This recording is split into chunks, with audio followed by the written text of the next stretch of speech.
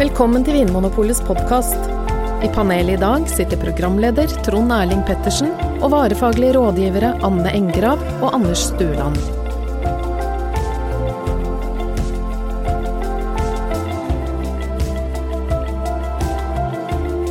Hjertelig velkommen til Vinmonopolets podcast igjen. Anders og Anne med meg I studio. Og husker dere, Anders og Anne, hvordan det var å handle på Vinmonopolet før dere begynte å jobbe der selv? Ja, det husker jeg. Jeg har I hvert fall tenkt på det at jeg var veldig imponert da over at man kunne gå inn på polet og peke på en vin og si, hei, har du smakt den? Hvordan smaker den? Og ofte så har jo de som jobber der smakt den og kan si hvordan den vinen smaker.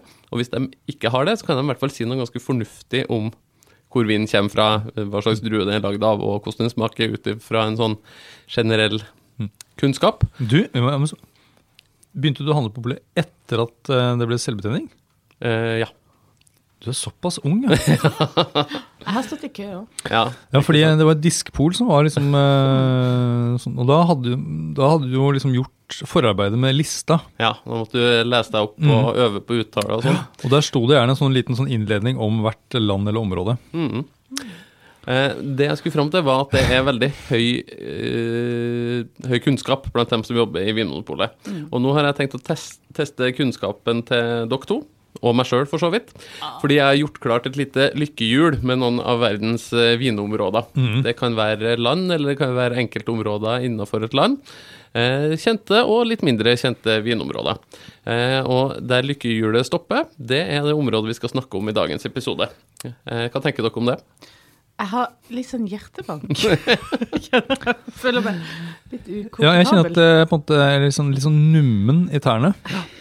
Så vi får se da, om det blir noe vi kan snakke lenge om, eller om det blir en veldig kort episode I dag. Og litt varm på ørene. Skal vi snurre lykkehjulet? Ja.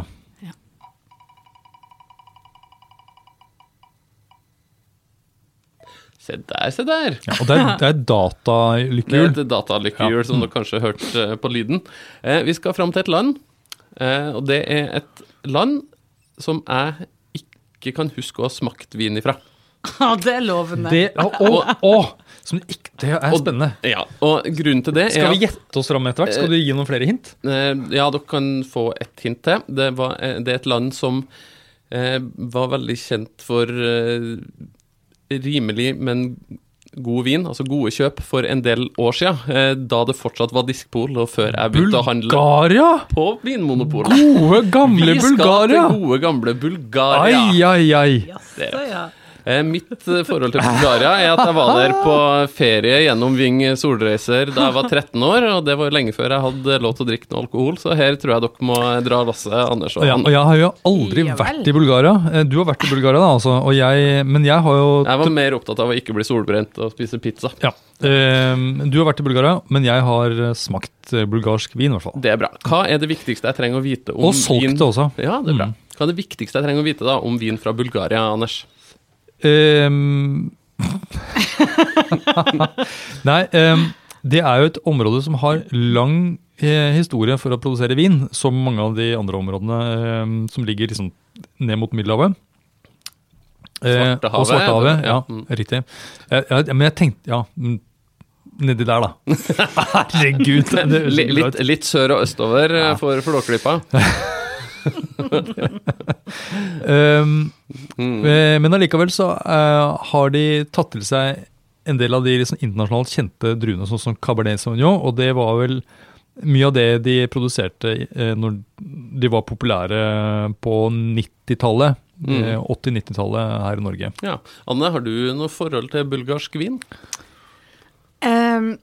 Nå tenker jeg, så det knaker på å komme på en sånn lur vinkling på dette, men jeg har ikke smakt det. Jeg har ikke solgt det. Jeg har jo hørt om det. Ja, hva har du hørt om bulgarsk vin da? Det vel mest rødvin som jeg har hørt om, og det litt mer den der internasjonale druetypen.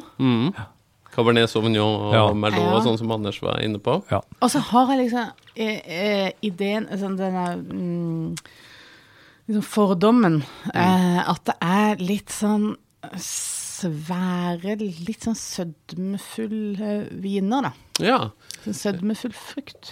Jeg har jo vært på solferie, som nevnt, i Bulgaria, så det, i hvert fall der langs Svartehavet så var det veldig varmt og masse sol om sommeren, og det kanskje sånn lenger inn i landet der vin lages også. Ja. Du må ha en del sol og varme for å få modne druer. Og nå jeg kan ikke mye om bulgarsk geografi og akkurat hvor vinområdene ligger, men jeg synes å huske at noen av de ligger litt høyere opp. Ja. Altså at det noe, ikke akkurat fjell, men i hvert fall vinmarkene ligger litt høyere opp, så det litt kjøligere. I vinens verden så det gjerne sånn at man vil holde temperaturen litt ned, det skal ikke bli for varmt, sånn at druene blir på en måte overmoden og vin får et sånt kokt preg, så da søker man steder som litt sånn litt moderat klima. Det på en måte at været modereres av vann eller av fjell, høyde og så videre. Vi har jo Svartehavet som ligger der og sikkert har en effekt, og som du sier, de her åssidene. Ja, så det Stombolovo eller Stombolovo som liksom en av de mest anerkjente områdene. Bulgaria var jo etter annen verdenskrig spesielt så har det vært preget av mye kooperativer, altså at de som dyrket druene samlet seg sammen og hadde et sted de produserte vinen sammen. Hva har det å si for kvaliteten på vin?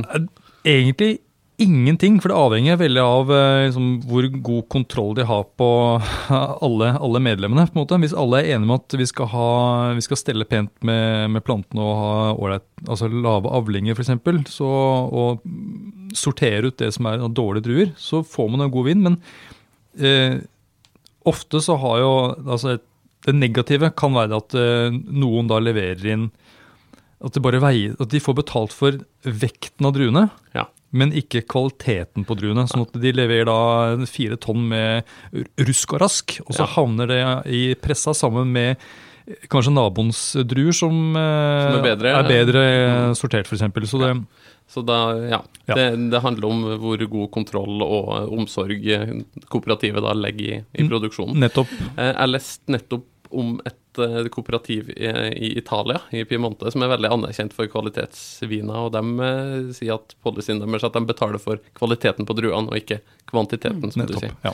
Og da kan det bli veldig gode, anerkjente viner som er ettertraktet i verden. Jeg sjekket nettopp at det 3 bulgarske viner i sortimentet vårt. 3 produkter av 21 000 som tilgjengelig på Vinmonopolet per i dag. Så det jo nesten borte. Du var inne på det, Anders. Det var veldig populært på 90-tallet med bulgarsk vin. Ja. Men jeg har litt troa på at de der østeuropeiske vinlandene da, som kan få en ny vår. Ja, det har nettopp kommet tjekkisk vin i sortimentet vårt. Romania litt på vei opp igjen, nabolandet til Bulgaria, som ligger vel i nord på andre siden av Donau, så vidt jeg husker. Ja, for det har jo skjedd endringer der. Altså, vet du at utenlandske investorer har investert i nye, nye lokaler og kjøpt vinmarker og sånt nå, eller at de som tidligere var en del av kooperativer, og nå startet for seg selv, sånn at de steller bedre med plantene, får bedre druer, og kanskje liksom, sørger for at alt rent og pent i produksjonslokalene og sånt nå. Jeg har lest at et kjent slott i Bordeaux har kjøpt en eiendom i Bulgaria, så det tyder jo på at man ser et sånt potensial for Cabernet Sauvignon i Bulgaria, som den kjente drua fra vestsiden av Bordeaux. Og så har de jo også noen lokale druetyper, og det jeg tenker altså noe som litt mer i tiden nå, at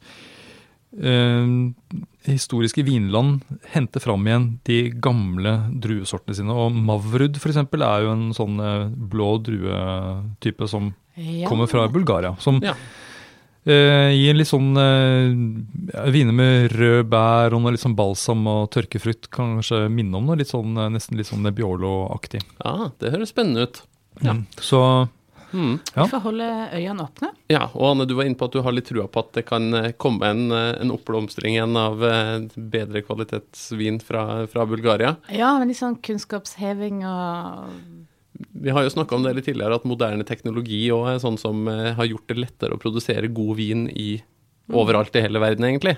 I gamle dager så hadde man ut sånne temperaturkontrollerte ståltanker som man kan få kjøpt nå, der man har full kontroll på hvordan gjæringa og modninga av vinen skjer. Så det får kanskje bli en oppfordring til deg som hører på. Følg med og se om det dukker opp en vin fra Bulgaria eller Romania eller et av de andre litt ukjente landene øst i Europa nær deg. Da fikk vi sagt litt grann vettugt om vin fra Bulgaria i hvert fall. Det gikk ikke så verst det her, Anders. Nei da, det gikk greit. Jeg veldig imponert over deg. Det gikk akkurat. Ja. Mavrud, altså. Mavrud. Hold øynene oppe for den. Takk skal dere ha, Anders og Anne. Så høres vi igjen, du som lytter til Vinmonopolets podcast. Følg med neste gang vi skal snurre på vårt lykkehjul, så lærer du nok om enda en vinregion i verden. Takk for at du hører på Vinmonopolets podcast. Har du forslag til et tema i podcasten? Send mail til podcast@vinmonopolet.no. I tillegg svarer kundesenteret deg på e-post, chat og telefon.